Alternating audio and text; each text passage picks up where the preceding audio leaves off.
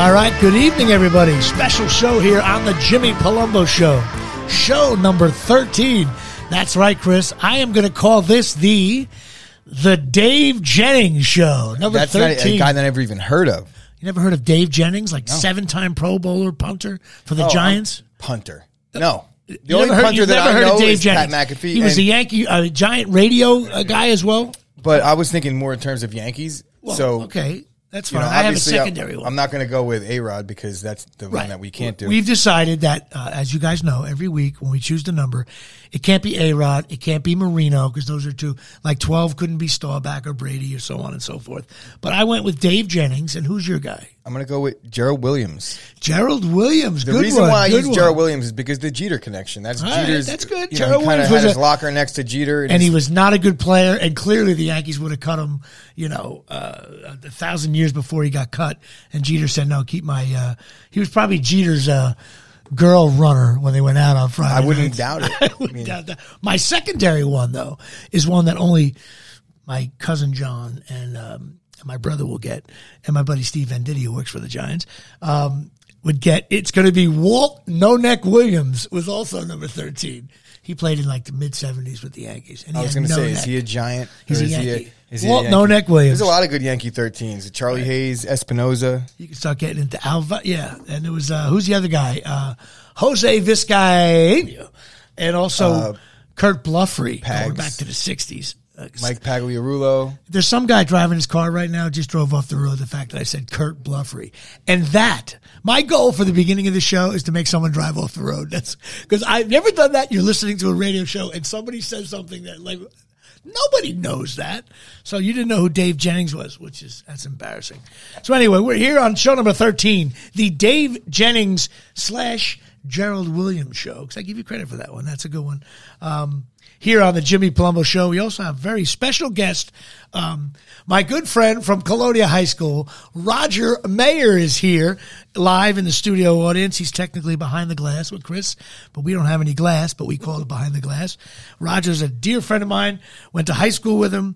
His older brother was friends with my older brother. They lived together up in North Jersey for years when they first got out of college. Not for years, probably for months. Made the place filthy, and your mother cried when she realized how dirty the place was. But my good friend Roger, a pilot for American Airlines for a long time. He's responsible for the friendly skies here at Shea, and he's here listening in, and maybe he'll chime in later.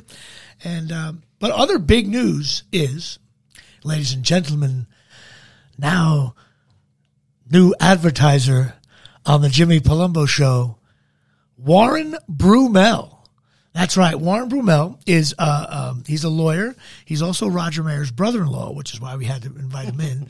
We're like the mob here. We got to bring in like the brother-in-law. So He's Roger, checking to make sure everything is going smooth over Roger's there. like Fredo in terms of that. Or, what was the son-in-law's name in The Godfather? One who married Talia Shire. If you think I'm going to get it before you come on. get it, What's you're his the name? movie guy, bro. I can't think of his name. It's so bad. When James Caan beats the hell out of him with the garbage can, that's who Roger Mayer is. Or that's who Warren is. We don't know. But, yes, Warren Brumell, I've known him for years. He's a great guy, funny guy. I remember he used to think I was funny when I was like 15. Still does, Jimmy. Yeah, as Roger chiming in there. He still thinks I'm funny. But he's a lawyer now in New Jersey, and he handles bankruptcy. And the good thing about Warren Brumell is, okay, he's an attorney at law. And he is a debt relief agency. It helps people file for relief under the bankruptcy code. Now, I had to say that last line because that's the legal ease. You have to say that. But Warren's been doing this for like 35 years, okay? And he helps people rebuild their financial lives. He's located in Keyport, New Jersey, but he handles all of New Jersey. And it's all Zoom now. Everything's Zoomed. He can Zoom you in, blah, blah, blah.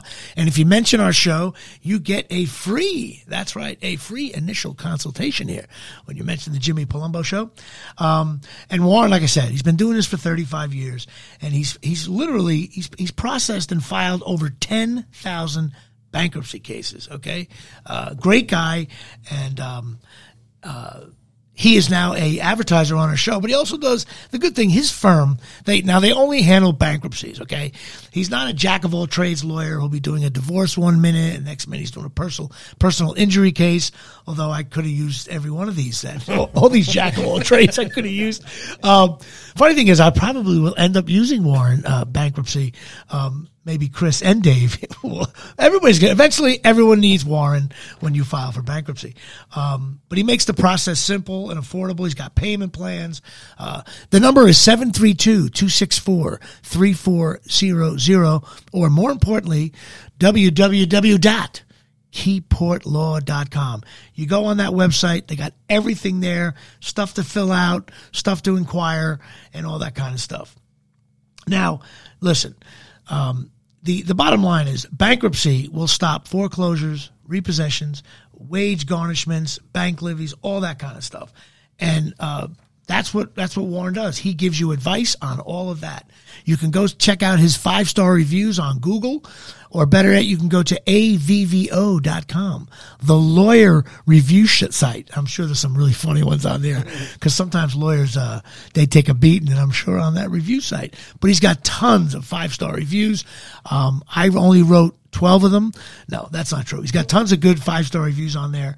And like I said, Warren Brumell, keyportlaw.com. That's where you want to go for all your bankruptcy needs. That's all he does. That's what he does. All righty. So it's so good to have Warren Brumell as our new advertiser, attorney at law. Warren Brumell. That's awesome. So it's been a crazy week. Obviously, the last show I did was a little bit of a while back. We can discuss the Knicks finally being eliminated, but there's a little hope in my Knick situation here. Because the Atlanta Hawks, I was saying to myself, wow, the Knicks just got smoked by the Hawks. And then I realized that the Hawks, I kept on saying, could it be that the Hawks might be just like really good right now and the rest of the league doesn't quite know it yet? And then last night, the Atlanta Hawks smoked the 76ers, and Trae Young looks like he is about to become like the new Kyrie, if not better. And so I have a little bit of a better feeling about the Knicks-Hawks series because the Hawks are really good right now. I think that maybe it's kind of wishful thinking. The Hawks are really good, but I think Philly kind of just sucks a little more than we could all be. thought, too. Could be that, but you know what? It's 1-0. I'm just going by that right now. We're going to let Jimmy have that one. Well, you're going to have that. Way to just kill my buzz, Aaron Rodgers over there. I'll start rooting for injuries. The other thing is my Yankees. I'll be brief with the sports. The Yankees have what I call bad optics. Now, let me explain what I mean by that. Even though the pennant race isn't over, it's only June, they just look awful. Where the Mets, to me, actually, I think the Mets don't have a good team, but their optics are better. You feel like, the Mets are doing all right. They're in first place. They're playing okay. But, like, the Yankees, they're awful. The home run or nothing. The batting averages are low. They're 0-18 when a team scores 5 runs or more. So there's no, remember the old days, Yankees win 15 to 13. It's arguably the worst offensive team the Yankees have ever had up to this point. They never come back. They rely, like the relief pitching, which for the Yankees has been very good, but you used to rely on it as a stopgap. Now it's like they're down 3-0. The relievers have to hold that because we can't score 4 runs. And they play lousy in the field. Balls are bouncing all over the place. So the optics, absolute eyewear optics, are, that's funny if you get that. But it's just there's something very wrong. And I don't know. I hate to be the guy that says fire Boone. They're not going to get rid of Cashman. That's not happening. But I think, you know what? The Mets fired their hitting coach. Why can't the Yankees fire their batting coach? And I'm sure the guy's doing nothing wrong, but sometimes in life, you just got to go to a different restaurant. It's just the way it is. So the Yankees have to make a move of some sort. I don't know if it's Aaron Boone. The Yankees are we get Severino back. That might help. Even though it's not the pitching, we need something, man. Something is wrong with the Yankees, and it's not Aaron Judge. He's batting .290. You mentioned the hitting coach. I think Phil Nevin finally got ejected. There was some fire late in the game last night. I don't know if you watched the end of the Boston game. But I thought it seemed forced to me. Well, the Yankees... And Boone, how about Boone was on the field like, well, who yelled that curse word? It was an absolute shit call. Yes, that it was. Odor got punched out. But Terrible call. When we're clinging to that as the reason why we lost the game, and LeMahieu's letting balls fall over his head and whatever that was. LeMahieu can't play. LeMahieu he's a good fielder, pretty good fielder, but he had a lousy game in the field. He stinks at he's batting .255. Even worse with runners in scoring position. Stanton is like 2 for 70 since the comeback, but I think Stanton will right the ship. Clint Frazier stinks. Gardner stinks. These guys are batting under 200. It's June. Andujar's got to be in the lineup more. Yeah, and he can't play the field. Where do you put him? Tyler Wade can't hit, but he plays the outfield okay. Anyway, the Yankees are a mess, and that's it. But I also wanted to discuss, I actually bartended this weekend at a wedding, and I think again, my friend Roger here is behind the glass, Roger Mayer. I bartended at this wedding, and I never felt so 56 years old in my life. The bride was around, I don't know official ages. I'm probably going to blow this, but I guess the bride was around between 26 and 28, and she had all her girlfriends there. And it got creepy at one point because I was like, oh my God, there are a massive amount of beautiful women here, and they're all way too young for me. I had a 30-year differential, and I'm like, oh my God, I'm my father now. I remember when my father, when he was my age, hey, Jimmy, you got a lot of, he used to call girls broccoli robs. Hey, Jimmy, a lot of broccoli robs hanging out here. So I'm sitting there, and I'm like, oh my God. But one girl started to sit next to the bar. Can I help you serve? And I'm like, sure. And she was being really friendly. And oh my God. Then one guy came up and said, dude, you're the guy in Beer League. What are you doing bartending? I felt like such a loser. Oh, I'm like, cause I'm trying to make money. I got to put gas in my car. So then the one girl was staying there the whole time, and I'm talking to her. She's like, I want to hire you. My parents have this big party every year, and they always bring eclectic people. They like a mixed crowd. But if you being the bartender would be great, blah, blah, blah. But she didn't leave my sight, and then she's putting her arm around me. Tell her $10,000. $10,000. So then I got to the point where there's so many classic jokes you can do when someone's way younger. I was like, I said, how old are you? I think she said she was 28 or 27, and living in Hoboken, that kind of thing. Then she started talking about her boyfriends, and I'm like, first of all, I was ripping on the boyfriends, but she's like, why are you ripping on my boyfriends? I'm like, because you're standing next to me, and you're very pretty, and I'm a fossil, and I'm ripping on your boyfriend. So, but anyway, there was one girl kept on coming up. She was so stunningly gorgeous. You know what? After a while, and I've done this when I lived in LA. I would be out at auditions and stuff, and you would see there's showbiz hot, and then there's Colonia Madawan hot, okay, or hanging out DJs hot. But sometimes a woman is so beautiful that you not creepy. You just want to say, hey, you know what? You're just absolutely beautiful, and you don't mean it that way. But everybody's drinking and yelling. I was like, Jimmy, it's going to come out so wrong. Shut your mouth. So then they started tipping me the guy from Beer League, but then. This one guy comes up to me. He's like, dude, I don't have any cash. You have a Venmo? You got Venmo? I was like, I think so. And I'm on the phone, and he goes, that's it. That QR code, whatever. So I hold it up to him. He takes a picture of it. Next thing you know, the girl goes inside. She prints out my Venmo code, and everybody's Venmo. And I'm serving drinks like mad. It was busy. That's brilliant. And next thing you know, I get home, and it was $150 worth of Venmo. And plus, I ended up being a great night. But the women there were just, I was like, oh my God. And I realized, Jimmy, you are just an old man now. It's I almost feel like old timers day when a guy's 50 and he's still bat, but they look chubby in the uniform. I'm like, I'm so I started doing the standard line. So I go, how old's your mom?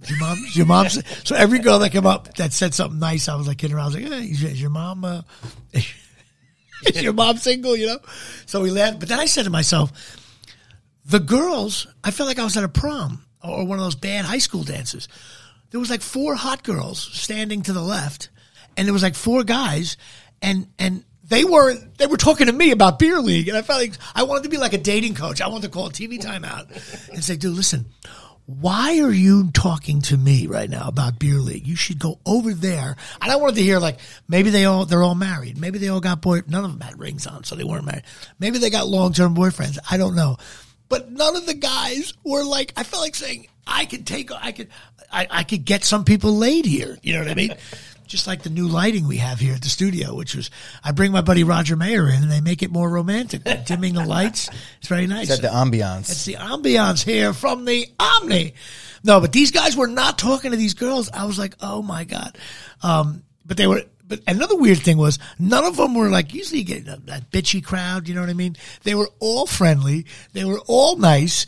I was like, did you get caught staring? Oh, absolutely. And the next one, it's the worst. I mean, but they were wearing like these summer wedding gowns that were just stunning. Everybody was completely gorgeous. And the guys were nice, and it was like I was looking for something to bust balls on, and there was nothing there. I made money. The girls were hot. The guys were nice. One guy was making time. I was like, that's my guy. One guy was trying to get to the quarterback, you know. There was this one blonde girl there that was stunningly beautiful, but again, they're young. And I worked about 7 hours, and it was just really nice to see. I think, you know, we talk about the pandemic. And I'm not getting political here at all, but like, this is the group of kids, single, between the ages of 24 and 28. These kids haven't been able to really go out in a year and a half. Yeah. And these are your prime, go to the clubs, go to the bars, Jersey Shore, Manasquan DJs. And they are, you could just tell, like, they are ready. They're going to let loose. Yeah. You could just see it. It was just really nice to see a beautiful affair, and I made some money. Of course, I came home and drank like 2 cases of beer because I was sweating my butt off. So that was beautiful. So that was my little weekend there. I also went to my first comedy show in a while. Friday night, my boy Reverend Bob Levy, so some of my Stern fans and Artie Lang fans will appreciate that, was doing a show. He was headlining over in Hackensack, Italian restaurant. My buddy Gary Pastore was there, and my buddy Petito was there, hanging out, doing stand-up, doing impressions. It was a good show. It was sometimes a restaurant is a wrong venue. Upstairs room, kind of you could have a small wedding there. It just, I like comedy clubs where it's like, it could be just a VFW, but it's got to be a square room where all the focus is on the stage. When you do one of these rooms that has pillars and where you put the tables and there was no stage, so you're even with I always tell people, if you could even get like 1 foot stage just to be a little higher so the attention goes up towards the guy and the lighting, you know. But you know what? It was fun to see comics do shows. It was nice. I sat there and I had a big meal before. So I had a nice couple of Johnny Walker Blacks on the rocks. I sat back and watched comedy, met some old friends of mine I haven't seen in a while. And I'm like, yeah, I got to get back on stage. I was never I didn't do stand up 5 nights a week, but I started doing it a lot more before the pandemic, and I want to get back up there and have some laughs and bust balls. So we will be doing a show with the Chop Sports Network. Me and Joe Matarese are very much due to do a stand-up show. So that's pretty much it. But now I guess it's time for, what I like to call Jimmy's Bookings. Actually, if you Google worst names for a segment on a podcast, it's that. It's Jimmy's Bookings, and we called it that because that was just a way to log it in. And then we did it. We never changed it, so now it's so bad that we.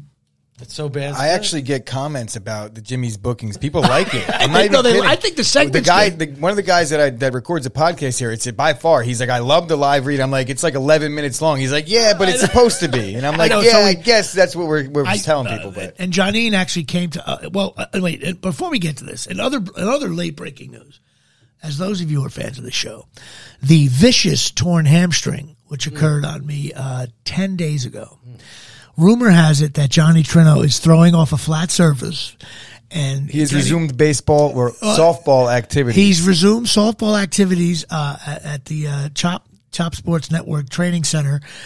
There's another MRI being done on Wednesday, and rumor has it he might make a guest appearance Thursday, but we're not sure either as a pinch hitter. So that's very exciting news there. After we thought was maybe career ending, but. I also heard on one of the blogs said that he can't really play anymore, and it's a tease. So I don't know. We'll find out. I know Chris doesn't like Johnny Trino, but I thought he was okay. He's a decent guy, but we're worried about his hamstring. We want him to come back. So that is additional big news there. But now it's time for Jimmy's Bookings. Now, we got to time this spot out because Janine came to the softball game last week, so I told her I wouldn't cut it that much because it's part of the show. That's right. Jimmy's Bookings, sponsored by Absolute Eyewear in Woodbridge, New Jersey. Getting involved here from the Omni In Atlanta, Absolute Eyewear, 42 Main Street, Woodbridge, New Jersey. That's Woodbridge, New Jersey, not Woodridge. Woodbridge, 732-326-3937. This place is everything for your optical needs. They do prescription eyewear. They do prescription sunglasses, non-prescription sunglasses, prescription safety glasses, prescription sport glasses, prescription motorcycle glasses, glasses for the kids. Come on down. Contacts, eye exams, you name it, they do it. It's owned by Craig and Janine Michaud. Of course, Craig was my right center fielder for many, many years. Even though he thinks he was good, he stunk. But no, that's not true. He was good. I love to bash the advertisers. That's my new thing. But it's family owned. They're brother and sister. They're licensed opticians. And I always say, whenever you go to a store, you don't feel good when you leave. You feel good when they leave, even though it's a place to go. You need eyeglasses, go to them. And now, of course, they got all different kinds of eyeglasses. And it's time to me to rattle off the kinds of eyeglasses they have. Your attention, please. Now available at Absolute Eyewear, Ray-Ban, Coach, Ralph Lauren, Jimmy Choo, Silhouette, Michael Kors, Vogue, Maui Jim, and Costa Del Mar. That's right. That's the glasses they have. They got glasses for every budget, including mine, which is $0. They got discounts for seniors, AAA, AARP, Blue Cross, Blue Shield, and you get $100 off a pair of prescription glasses when you mention this podcast. That's right. Key phrase, complete pair, which indicates frames and lenses. They've been in the business 16 years. Absolute Eyewear, Craig and Janine, open 5 days a week. They're closed Wednesday and Sunday. Of course, he closed Wednesday because that was our softball night. I made him close. I still love that. You can't work. Shut it down on Wednesday. You got to play ball. And that's it. Absolute Eyewear getting involved here. 732-326-3937. And also, don't forget to bring a little picture of Jimmy Palumbo, which we could stick it on the window there. I heard you can't even see out of the window now, which is funny. That's it. Absolute Eyewear. All right. Now, this booking took place in 2003, and to me, it's very funny. The name of the movie was Jersey Tale, and I booked it, and I had to play a construction worker, and it was shooting in Yonkers, and the bit was that I'm a construction worker whose feet stink so bad. Oh my God! And I'm in this shoe store trying to explain to the guy that I got to get anything that helps your feet not stink. My wife comes home. She's complaining about it. I got to get boots where it helps me not to stink, blah, blah, blah. And he says, well, I can get you this, get you that. So I do like a bit about how my wife thinks my feet stink. However, a couple of days for the booking, I realized I was shooting on a Sunday. And so I said, hey, Dad, what are you doing Sunday? You want to come to a set? My father's never been to a set. He said, I've never been to a set. I don't see how all this works. It's okay. I drive my dad in. We go to Yonkers, from Colonia to Yonkers. And we get there, and my father goes, hey, there's a lot of operation here, a lot of things going on. I said, yeah. He goes, is it the same way for a big budget thing? I said, yeah, except add another 2 people for each job, and everyone's getting 3 times the money on a big production. So the director, Michael I guess his name is Michael Tolosian. He was the director and writer, nice guy. So he saw my father there, and he says, hey, Jimmy, I could put your father in as an extra. I'm like, oh, my God. Absolutely. I said, Dad, what you got to do? So as I'm talking to the shoe salesman, all my father had to do is look at a rack of sneakers as if and just stare at the wall and do that. But he was like 5 feet from me. Now, my father's never been on a set. So with that, we do the first scene, and we do the first take. They yell cut, and he looks over and he smiles at me. I'm like, oh, this is so great. My dad's going to be totally in the background. So I was trying to angle myself so my dad could be seen. So we do the second take. Now everybody knows, people don't know, when they shoot a scene, it's a lot of takes. They got to do different sides, different angles, my close up, his close up, a master shot, goes on and on and on. Some directors are known for you could do 100 takes one scene. So we get to the 8th take, and clearly I could just see my father's body language. He was now getting bored staring at the sneakers on the So they yell cut, and he's like, oh, that's a lot of takes. And then he hears the director say, now, my father had a way of his voice carrying a little bit. So the director says, okay, back to 1, we're going again. And I hear my father go, hey, how many times are we going to do this? And he said it loud enough where everybody heard it. Now, the guy holding the boom mic started to giggle. I, of course, was You know how you're mortified, then you're like, oh my God, that's so funny. And you know what? I really thought we did get it. Like we did do too many takes, but who knows what was wrong with it. I'm not looking at the monitor. So literally every take after that, there was about 6 takes after that. I could hear my father go like, Madon. He says, I hear things like this. Well, we're going to be here all day. This is nuts here. It gets warm in here. So he's going, so I'm like, Dad, please. You cannot, and the director totally heard him, probably hated me after that. So, Dad, you can't, don't say anything. He goes, no, I'm not saying, I didn't say anything yet. Like, Dad, you not saying anything is you're mumbling, Madon. Hey, what are we going to do here, Jimmy? He got coffee. He's asking for coffee. He became like a diva. So with that, here's the best part though. Classic my father. During one of the few at the end of the takes, one of the lights was flickering. Okay. Now, I don't know if you guys know this with film. If you have a light that's flickering on camera, it looks like strobe lights. In other words, even if it's flickering a little bit, the whole thing will look like a strobe light. You're at a nightclub. I saw it, kind of, and then they yelled stop. The lighting guy goes, hey, what's going on? Oh, that light up there is flickering.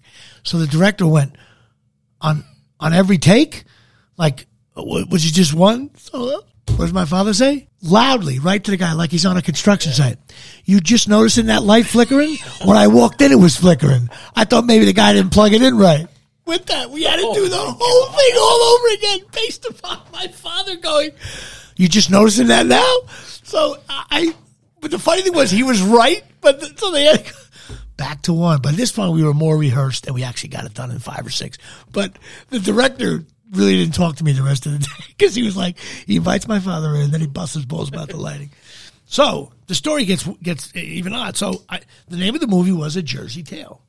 Now, a lot of times actors do movies, you never hear about them again. They just go away.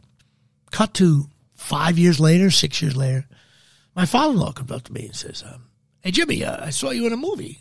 I said, well, which one? I thought it was going to be one that he goes, yeah, it's a movie called Bought and Sold. I said, Mike, I don't know what to tell you. He goes, no, it was you. I said, man, guys look like me. He's a little older. I thought maybe he was in his 80s at the time. He's going on and on. I'm like, Mike, I never did a movie. I mean, I'm not that prolific where I don't know the title of, He's going, yeah, I swore it was you. Yeah, it was you. And he goes, it was called Bought and Sold. It was on Showtime. I go, Mike, none of the movies I'm on are on Showtime now, as far as I know. And so he's going on and on. And I'm really like, I'm getting annoyed now. Like, I'm not in a movie called Bought and Sold. All of a sudden he goes, you're sitting there, you're at the sneaker store, you're buying a construction. And I went, wait a minute. That is me. He goes, I told you it was you. I've been trying to tell you. They changed the title from A Jersey Tale to Bought and Sold without, they didn't consult me. Wow. Not that they had to. So my follow-up was totally right. So that's my Bought and Sold thing. The other one I want to do quickly is another TV show I did, which I think is pretty funny. It's called Broad City. And you may know these two girls, Abby Jacobson and Ilana Glazer. They're kind of stars now. They started out the show as like on YouTube with handheld cameras, ended up on Comedy Central. And the wild thing is we were, the scene was me. They were painting stuff that they were going to sell at a Subway, outside of a Subway stop on 23rd Street and 14th Street, excuse me. And but the paintings are kind of lame, and they're just trying to sell them for $5. So I play a guy coming out of the Subway, and I'm looking at him, and we're discussing them. It turns out they're kind of lame, and I'm like, "What is this? This is awful." And we get in an argument. So we shoot it, but they were like on a crazy guerrilla style. We were shooting it like with people walking around at midday in New York on 14th Street. And they said, Jimmy, we can bleep stuff out, so really, really go for it. So, of course, that was the day I brought my daughter was on the set. And thank God they had her further enough away because I had to really, really curse. So we start doing the takes, and I'm like, I start going like, come on, what do you mean a Jersey tomato, Bruce Springsteen? He doesn't eat tomatoes? And they're like, no, we thought Jersey tomato and Bruce. And I'm like, come on, that's awful. Had to do with food and stars and stuff that made no sense. So and they start giving me shit, and then I'm like grabbing my crotch and stuff like that. And well, I had to start walking away from them, yelling. Meanwhile, I'm like cursing, like, oh, fuck yourself, jerk, blah, blah, blah. Now we had to do like 4 takes of this.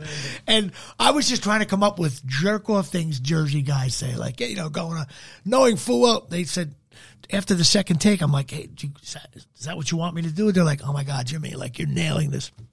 So as I'm going backwards, I'm literally like, jerk off. Now I'm thinking, there's like people walking to my right who just, imagine if you saw a guy, you can't tell I'm mic'd. I'm walking around, drive right here, squeeze my right here, my ball, lick my nut. I don't want to curse on the show, but it was like. Another homeless guy. It was just nuts. But the scene came out. Matter of fact, I think it's on my website. It's really, really funny. It's a really funny scene. And the girls were, they couldn't have been sweeter. I thought Abby Jacobson was hot. I still think she's single, but, she's probably not going to date me. But if I'm available, Abby, give me a call. And Alana Glazer, they were like sweet and cool. But the best thing about that is the next week, another guy, I think I mentioned this on an early podcast, was shooting a short film, and he was doing the episode of Broad City. And he mentioned to the girls, yeah, I'm looking for someone. They were like, you got to give Jimmy Palumbo a call. So I get a phone call 2 weeks later. I go work on this guy's short film, and I'm dropping his name right now. It's making me crazy. But I don't know how I booked it. My agent got the call, blah, blah, blah. I booked for the day. So I go there, and I'm with one of the producers and the makeup lady and the costuming. And I was like, hey, I don't know how I booked this. However, I want to thank them because it was like $4 or $5 grand for the day. I want to thank them. Usually you want to say, what was the connection? He comes over to me, and I can't believe I'm forgetting his name right now. It's going to drive me nuts. He comes up and he goes, Jimmy, I understand you have a problem here. I said, no, I just want to thank the guy who just threw $4 grand in my pocket. I'd like to shake his hand. He sticks out his hand, I shake, and I go, oh, it was you. And he goes, yeah, I worked with the girls on Broad City, and they recommended it. I was like, oh, my God, thank you so much. He goes, yeah. And then he was like, oh, I watched you in Beer League, and I didn't think this guy was kind of a Beer League guy, you know what I mean? So I'm like, oh, my God. So from that gig, Alana and Abby recommended me, and I got 2 gigs out of it. And this little short film, which is only seen on the internet, I did with the girl from Curb Your Enthusiasm, the wife of the one who's always yelling, Larry, go fuck yourself, Larry. That one. Susie? Susie. I played her husband in this weird sci-fi fantasy kind of thing about different time. We played the 50s couple, I think it was. But I got 2 gigs out of 1, so. Hey guys, this is Sturch from Chop Sports, and I want to talk to you about a new hobby of mine, and that's real estate. Ever since we brought on our resident realtor here at Chop Sports, that's all I can think about. So we got another one. You know who's really good at this stuff? Jay Devlin of CRG Homes. Jay is out of Myrtle Beach, South Carolina, and business is booming. Whether you're looking to relocate, buy, rent, or literally purchase property and watch your stacks get higher, Jay is the guy to do this for you. He's already in the process of helping me out right now on a possible summer home. Call Jay right now, 843-315-5913, and have yourself a chat and learn about all the perks and tell him Chop Sports sent you. I actually found my old high school yearbook, and I looked through the pictures. First of all, my yearbook, in my mind, even though it was 1983, we graduated, so I don't mind saying that. But when I look at the yearbook now, I feel like it's 1951. The photos are in black and white, and they're bad photos. That's when they took all year to build. They had to build and cut and paste this year. Remember, there was like a yearbook program, yearbook staff, and it's so awful. And and my brother's yearbook, he showed me over Memorial Day weekend. We had a laugh. He has the oval pictures that really dates you right there. But now I don't even do they even do yearbooks anymore? Is this all an online thing? I would imagine that they do because it's money. Yeah, that's true. It's something I remember it being, I think yearbooks were like $75 back then. It was a lot of money. Yeah, they were like $150 when I was graduating. And I was, because you have to actually pay, when you think about it, $2,000. You got to pay for a book to be produced. And now they probably could do it cheaper with the online stuff. But just looking at my yearbook is so funny. But you get sad because tons of people have died. Sure. And then you're like, wait a minute, when's my number coming up? You know what I mean? You're sitting there looking at it, you're like, oh my God, that's so. Jimmy, who was the guy with the guitar over his shoulder? That's one of my funny. I forget that kid's name. That's the famous above my cousin John's. Anybody from Colonia in 1983 listening to this, if you ever want to get a laugh, if you're really sad or depressed and you don't feel like taking your medication, open up the 1983 yearbook, go to John Henry Palumbo's page, and look at the guy above him holding the guitar. If that doesn't make you laugh, and then there was the women who held the roses in their mouth. What is that? Oh my God, it's so funny. And then I love the camera shy list. And then you get mad now. You're like, I can't see. I get the feeling that those people knew that there's going to be creeps like me looking at my high school yearbook 35 years from now. Like, I'm not going to show my picture now, blah, blah, blah. But I'm like, no, you should, because that's the only time you made. What was your dream job? Do you remember what you picked? Like, what do you want to be? Mine was boring. It just said, like, I play baseball, tennis, whatever, wrestling. I picked Sports Center guy, so I'm trying. I'm still trying. That's awesome. Well, Roger Mayer won friendliest. I believe Michelle Ferraro and I won friendliest. Yeah, friendliest. I won. Met. You know what's funny? Now, this is official, right? not underneath my photo. Well, it's funny. You just say you think you're on pace. I won with Diane Chisvetti. Ready for this? Most talkative. No. And I'm doing a podcast. Right? Yeah. And we have tape over our mouths. So that's so funny. I won most, and you won most friendly. And you know what? Wait, first of all, you win that. My cousin John won most likely to succeed or something like that. He was valedictorian. Well, he was valedictorian. I always tell people, because my cousin John was a very good looking guy, kind of looked like Matt Dillon kind of look. And I used to be the guy, classic. I was the backup quarterback, but you know what? A lot of starting quarterbacks get hurt. They play 5 years, they're out. I was that starting quarterback. 3 years with the Giants, 4 years with the Falcons. He was the Hostetler. You won yourself a nice ring. I can hop in there. But these people come up to me like, oh my God. Even when we were younger, they were like, but I'm close with my cousin John. It was never a rivalry between us at all. Our dads are identical twins. And girls would be like, oh my God, is that your cousin? Oh, he's so cute. Can I talk to him? I'd be like, now if I thought the girl was hot, I would be like, yeah. And then I'd be, hey John, this is Karen or Sue, whatever it was. And my cousin John was a little shy back then. He wasn't. I was always like, I was 5'1", and I was yelling and screaming about stupid stuff. I was clearly the guy not getting laid. And then years later, they'd be like, oh, he didn't really talk to me. I'm like, well, he was shy. Did he? He thought you were nice. Like, what do you? And people had different, like, they thought he was a different guy. And they tell me this years later. And I remember that at the high school reunion, somebody came up to me and John, my cousin John, sitting there, me and him. And she's like, oh, John, there you are. You were so rude to me. You knocked my books over. And she went on and on. At first we were like giggling, but then she went on a little long. And I said, wait a minute. I was like, there's no way my cousin John knocked over your books. Right. We weren't that way. Right. Palumbo kids weren't that way. That would have been mean.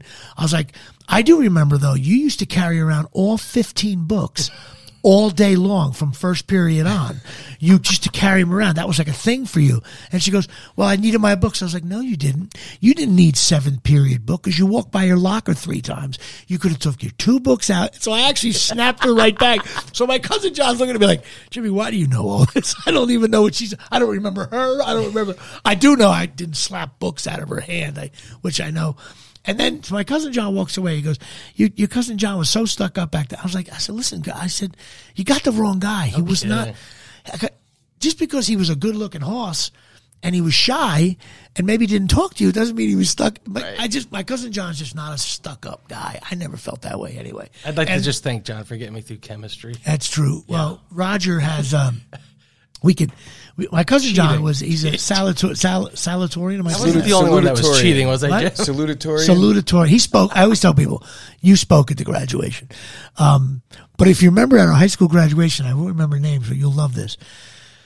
The girl, my cousin John spoke first, and he had a very nice, well-prepared speech. And he, but people in the audience were like, Jimmy, go up there for him. I'm like, gosh, can you please let my cousin enjoy this very impressive moment, number 2 in the class. But there was an echo. They had the speakers above the stands. Back then it was like, ladies and gentlemen, it was a delay, the old days. And someone told the I don't know if you remember this, Roger, that she has to speak slow. You have to speak slower because there was like an echo. So this is how she spoke at graduation. So with that, it was going on. I'm thinking, oh my God, those long, boring valedictorian speeches. And my cousin John's was just okay. I remember being kind of funny, but both of them, I forget what even he said. And So we get done. My mother comes up to me and goes, "Oh, John was so great. Oh, and that valedictorian, she has that speech problem, and she was number one." It's like, Ma, she's not. She just never got less than an A. I ran into her at a bar years later because I stayed in Colonia a long time. I made the joke. I was like, "So you were valedictorian?" And she goes, "Yeah." And I go, "Listen, did you ever not get an A?" And she was like, No. Back then it was just A, B, C, D. She's an F.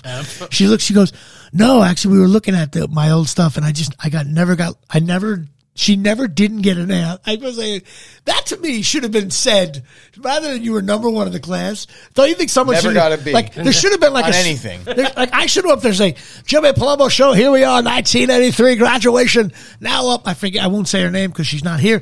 She never got less than an A. That's right. My cousin John had a couple of B's as a ninth grader. Cost him dearly for the right. But, I said, obviously no one speaking today has gotten less than a C, of course. But this girl has been, since first grade, all straight A's, 4 marking periods times 12. That's 48 straight grades of A's. And then, what I also think they should have done for high school graduations, but they should institute this. They should have, obviously, the valedictorian. 1 and 2 should speak. That way. Then they should have like a middle of the pack guy. Probably a guy like me. Like kind of B's, some C's. Just like your basic high school student. Average guy. Average guy. You know what I mean? Yeah, and then doesn't get laid all the time, but, there certainly flirts with girls. He's like a 265, 270 hitter. Like someone on the Yankees right now who would be making $4 million a year. $40 million a year. But then they should have like the end of the road person. Kid who just didn't like to go to school, but somehow now is an HVAC technician, right, making $1 million a year. They should have the end. Don't tell them it's the end. You don't announce it before. But it can't be the guy who's like, ready to kill everyone. Yeah, it's got to be just a guy like, I just didn't have it. Like I just wasn't for me, smart. You know what I mean? Hard worker. The other way. I was into like route. wood shop and metal, and I just street smart. Street smart just didn't work. They were always in the work program. He got to leave early. Exactly right. I just think they should do that at high school graduations. It would be very funny. Although the lower end would probably outshine the valedictorian at this point. But, yes, my cousin John is also responsible. Now, when you fly for American, know this. The safety in your skies is really all about my cousin John. Yes. Because Roger Mayer became a pilot, and I'm going to talk about that in a second. But without my cousin John sitting next to him, Roger Mayer probably would still be at Colonia High School. But I got to give, first of all, my cousin John was responsible for your and Mike Rowan's grades in math. I wasn't the only one. Oh, no. Mike Rowan completely committed to it. But here's the best part. I remember Roger from very young age, and I find this interesting, always wanted to become a pilot. And it's very rare. How many kids, since you're like 14, you wanted to fly? And he comes, his parents, they did well for themselves. Father's a doctor. They were able to, get him maybe some lessons and do that kind of thing. But when it got real, like just what you want to do, Roger had to go to college. And of course, from flying, there's victors and vectors. And it wasn't, back then, there was no, like, you don't fly the plane on an iPad like you do now. I remember Roger was like, it was so funny. You were like, "Jimmy, I'm really into the flying. I'm a great pilot, but I got to pass these math courses that are like really." I was like, and me, Brian, and John looked at you like, "I don't think Roger's going to make it." But I got to give you credit. Roger disappeared for like 8 months. Literally, I remember you were like, "I'm studying this math. I'm studying this math." Yeah, because it meant something to me. It meant something. Chemistry wasn't really doing it. But it was, But I said, eventually, though, I know you. The way the math was linked to flying as well, and that helped a huge. I struggled with math my whole life. Right, right. So I always got a kick out of, number one, Roger always wanted to fly. 2, he wasn't good math, so he had to bear down to get through that. And then he became a pilot for American Eagle, which was a regional airline that flew from to New York to Buffalo, Chicago to Buffalo, all those 1.5 hour flights. And I know they paid you guys the $4 an hour. Yeah.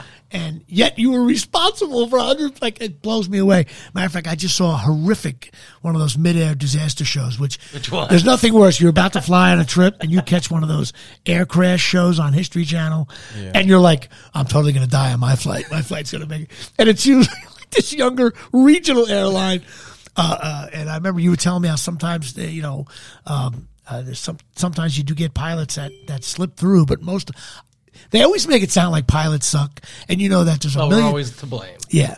There's 100,000, 200,000 pilots in this world, and probably 11 of them are lousy. You just hope you're not on their flights. But I tell you one area, there's that certain area of the world, like Jakarta, all that area. I just would be like, honey, we can go visit there. We're just not flying there. I wouldn't even go by boat. You'd have to take a private. I don't know how you get there because every third crash usually takes place over there. It's like people are in boats in the water waiting for the planes to crash. It's like, I know I'm bashing. Roger's just laughing, but he's like, I can't bash my industry. But I was able to fly. Roger had these guest passes, and I was able to fly on American for a long time. And I always used to love the and I actually dated some Delta flight attendants in my later years. I always love the fact that when you fly on only an hour flight, all the flight attendants are smoking hot because they're new, they're young, they get the hour. Then you learn they only get paid for the flight time. So that's a bad gig. You only get an hour. The veteran quarterbacks, the Tom Brady's are in that flight number 1, JFK to LA, because they're getting 5.5 hours pay. Bang. That's how they make their money. They fly back and forth. But I always flew only New York to LA, really. So I would get these veteran, but they just look like craggedy old, like, they were good at getting you drinks because they knew, like, cause they were probably drunks themselves now. But it was like, there was never any good looking one. You want to see a good looking flight attendant? I know this is like the sexist show for some reason, but I don't mean it to be. But they had those grizzled old veterans. Even the pilots look older, and you felt better about yourself. They were senior. And those New York to LA flights never crash. Those little puddle jumpers. But Roger, of course, flew the MD-80 for long time. 12 years? 13 years, which was the workhorse of really the world. I think it's the number. It was like the most planes, right, or something like that. And then, of course, they finally did away with that because got only like 8 miles to the gallon on the gasoline. Exactly. But then he had to be checked out. And now you're on the Super 757, right? I went to the 737 after that. Okay. And then the Dreamliner, 787. Now he's on the 787 Dreamliner. Now you fly to like... Leaving for Japan on Thursday. Yeah, big. Roger does those long flights, the ones where like you fly for 6 hours. Now he's the wily vet that you were talking about. 14-hour flight. I'm doing it out of Dallas. Now let me ask you. There's 4 of us. So you live in Chicago. Yeah. So you have to commute to Dallas. American flies me to Dallas. Commutes down there, and then Spend the night. You wake up in the morning. You fly the first 7 hours. Typically, there's 4 of us.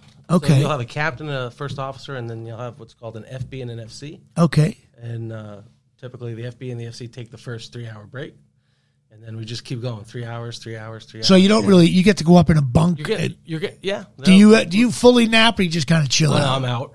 You're out. You sleep. I'm out. I should know that about you. Of course, you're getting. I'm dozing for dollars up there. Okay. It's a beautiful thing. But there's laws, otherwise you can't have pilots fall asleep behind the.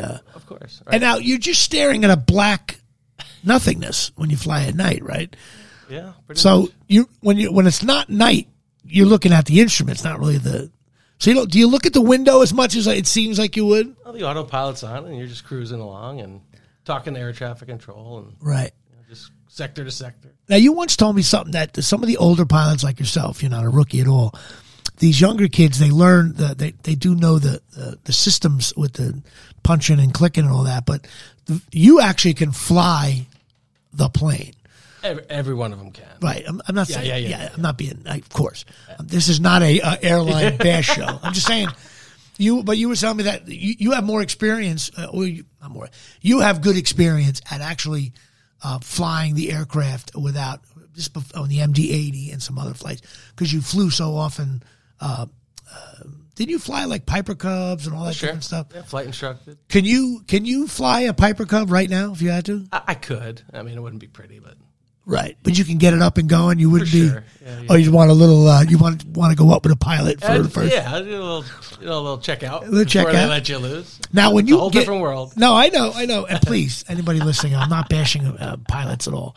I have a friend of mine who's a American Airlines full pilot. This is what they do, and I think my listeners will find it interesting how it works. So you get breaks and stuff. So is it really now a lot like iPad software stuff like Tesla? All on the iPad. And is it an actual iPad or is it part of your? No, American Airlines initiates it, gives it to every pilot. And right. You know that big black bag we used to carry around? Right. Yeah, no more.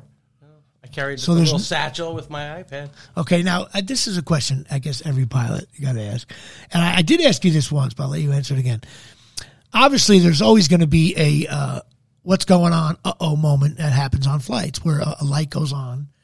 Like how scared do you get, or are you initially like, let me like a baseball pitcher, okay, 0-2 count, let me settle, 3-0 count, let me settle down.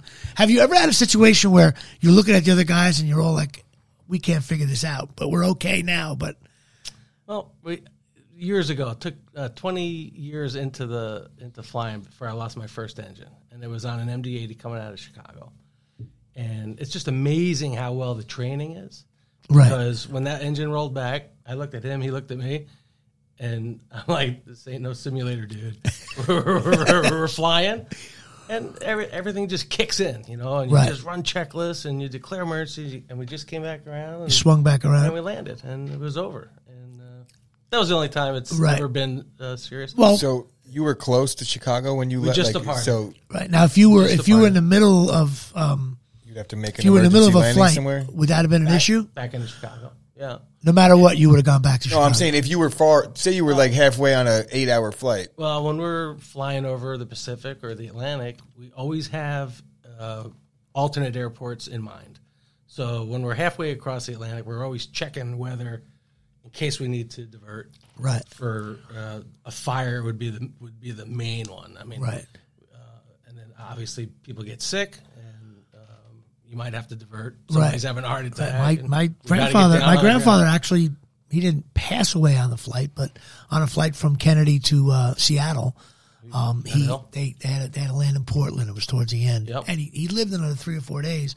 And they actually thought he was going to come home, but they wanted him to get settled there before he had to fly back. But his heart just gave out. Yep. So I know. I always think of it as a person like, we got to stop in Portland, you know. But another thing you told me about Sully. What he did, it really is amazing.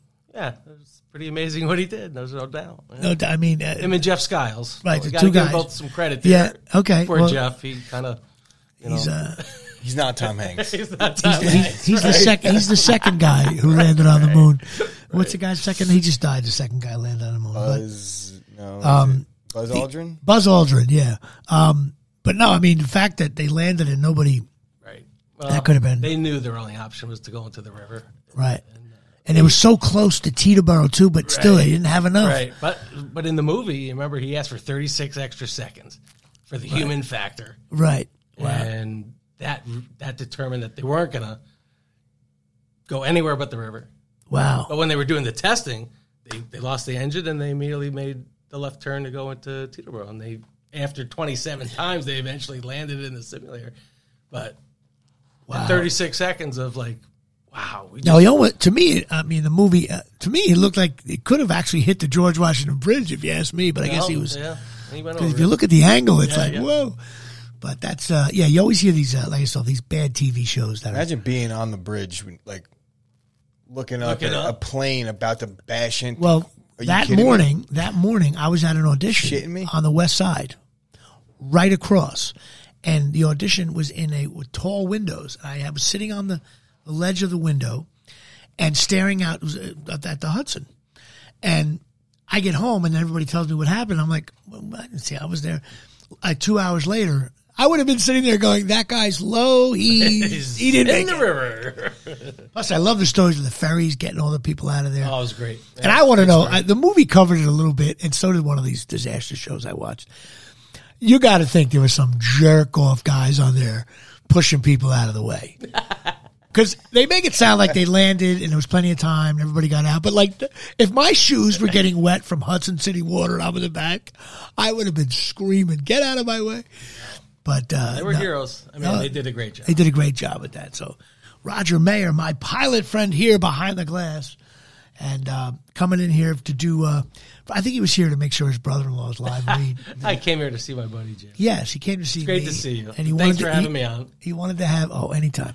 He wanted to have, and a shout out to his mom. His mom is living in a freehold area.